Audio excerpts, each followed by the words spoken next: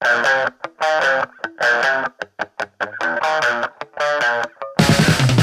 What's Up Wenatchee podcast is supported in part by Linesse. It is a local small business right here in Wenatchee that makes soaps, bath bombs, bath dust, scents, everything that you need for your body. And everything is all natural and organic and paraben and chemical free. And they helped me put together a one-of-a-kind What's Up Wenatchee soap. It's actually two. We have a red one and a black one because those are the logo colors. And we have an apple cider and a sage lavender scent. So there's two different scents. They have a whole bunch of different scents that are amazing. So whatever, if you like it more savory or more musky, or if you like it more sweet or flowery, have all different kinds. They take custom orders. They love making different shapes and sizes, different gift baskets. She actually made a gift basket as my thank you gifts for my baby shower. Is wonderful. She does a super nice job. Check out Linesse.net. That's LANACIE. So you can check out all her products there. And you can get the What's Up Wenatchee limited edition soap. That's Linesse, LANACIE, either on Etsy, Linesse Boutique, or Linesse.net. On the phone, I have master hypnotist Asad Mekki and Colin Mochrie from Whose Line Is It Anyway? And they are on the road touring with their HYPROV show, and they are going to be at the Numerica Performing Arts Center this Thursday, March 3rd, for a just about sold out show. I fully anticipate that by Thursday it will be sold out. So guys, thank you so much for being here with me today. Thanks for having me. So Asad, I'm going to head over to you first because a lot of people have asked me, and I haven't had the full answer for them. So I want to go right to the source of what exactly are people going to expect when they walk into this show? So I bring up 20 volunteers. I hypnotize them, whittle it down to about 5 or 6 hypnotic subjects. Enter Mr. Colin Mochrie from Whose Line Is It Anyway?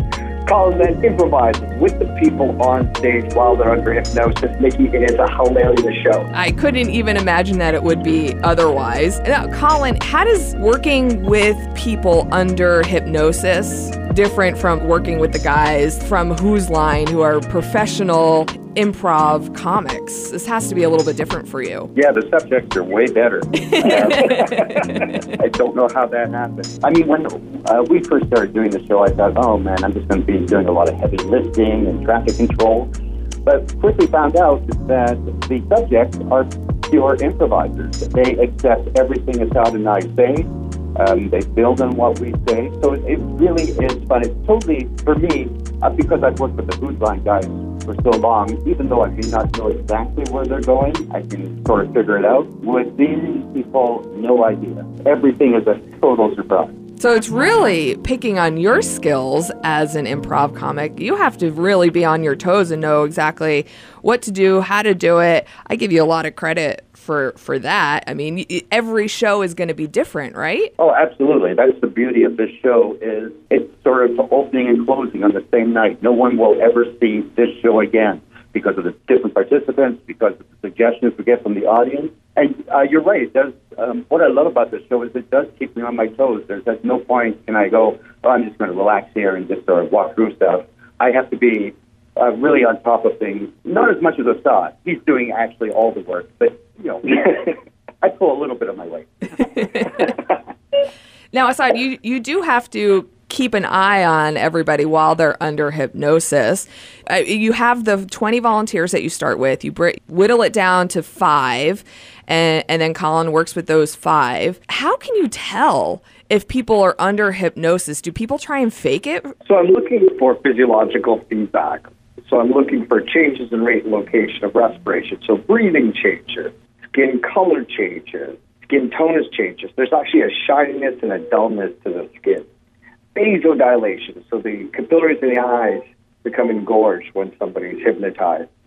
So I'm looking for physiological feedback. If I see the physiological feedback that I'm looking for, I'll keep the people on stage. If I don't, I'll send them back to the audience. Usually people who are faking the hypnosis are real scene grabbers. So they do more than I ask them to do, and they usually react in a very demonstrative way to the hypnosis. Whereas people who are hypnotized are like good improvisers. They don't try to steal the scene. They just interact with Colin the way that I've suggested them to interact with it. So vasodilation, shininess and dullness of the skin, that sounds like me on a regular basis. Just saying.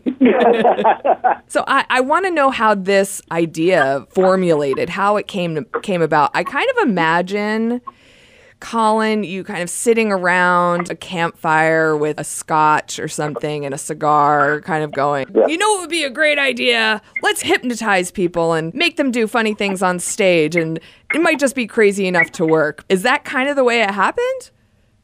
No. Oh, way off. It was all Assad. Assad, take over. All right. So I was traveling around the world performing for Carnival Cruise Lines and Celebrity Cruise Lines and Disney. And I decided I was going to take some improv classes to get better at my skill set. So at the second city, the trainers would often say, get out of your head, you're too much in your head. And what they meant was stop consciously constructing the comedy. Let it roll off the tip of your tongue. We want a knee-jerk reaction. Because first-time improvisers, they'll often play to the crowd, they'll hesitate, they'll look self-conscious. Whereas people who are hypnotized or really good improvisers will look totally relaxed into the scene. So what I thought to myself is, can I take somebody who is a just average Joe, hypnotize them and turn them into great improvisers? The answer's been a resounding yes. I sent out a cold email through Colin's website. Colin's longtime manager, Jeff Andrews, picked up the email, said this would be a fascinating concept, merging hypnosis and improv together. We threw it up on the Second City main stage, no rehearsal. We just went on stage and performed the show to the best of our ability. From there, we went on a tour. We did Just for Laughs Montreal, sold that out, went to Just for Laughs London, did really well there, went to Edinburgh Fringe Festival in Scotland, then moved back to North America, did 43 cities across North America, and now we're just ramping back up now, and I'll tell you, Washington State's looking good. I think we're going to sell out Edmonds. It looks like we're selling out Longview. Your city is looking pretty good. 24 tickets left on the main floor area right now. You are definitely going to sell out Wenatchee. You said as of right now, 24 seats left. It's this Thursday night, so tickets are selling fast. You have to go to numericapack.org, get whatever seats are left for the show, because I guarantee you, and I'm sure you guys can back me up, nothing like this has ever been done before, and every show is different, so you're never going to see anything like it again. And we are very excited to have you guys come into town, into our little community here of Wenatchee. But I'm wondering, Colin, has Assad ever managed to accidentally or purposefully hypnotize you? I'll never tell. Oh, okay. Well, we'll keep your secrets. All right. Now, people who are under hypnosis, do they find that they have this comedic ability that they didn't know that they had before? Has that ever happened? Well, that's the gist of the show, right? Yeah. The part of the mind that deals with self-reflection becomes disconnected when somebody's hypnotized. So they no longer reflect on their behavior. They just carry out the suggestion that I give them, which is great improv. When you try really hard in improv, it all falls flat. So when people are hypnotized on stage, they're not trying to do anything. All they're doing is following the suggestion that I'm giving to them. Well, every night we find a new improv star, someone who didn't realize they had this ability. We've actually, through the show, some people decided, you know what, this is great, I'm going to take some improv classes. So, as Assad said, once you get rid of that stumbling block, which is your own brain, and things that stop you from expressing yourself and just going out there and doing it, that's when all the fun begins.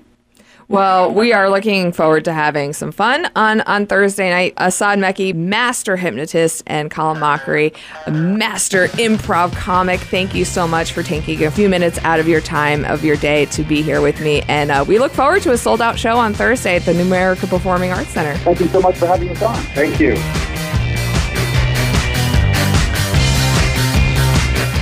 What's Up Wenatchee is now in its second season. It's so exciting. Thank you so much for listening and all of your support up to this point. If you're from a business or an organization or nonprofit and would like to be a part of the podcast, we're booking now for interviews and guests up until July. What's Up Wenatchee is produced and distributed by the Darling Podcast Network. To hear all of the episodes, or if your organization or business is interested in developing a podcast, visit darlingpodcasts.com. That's darlingpodcasts.com.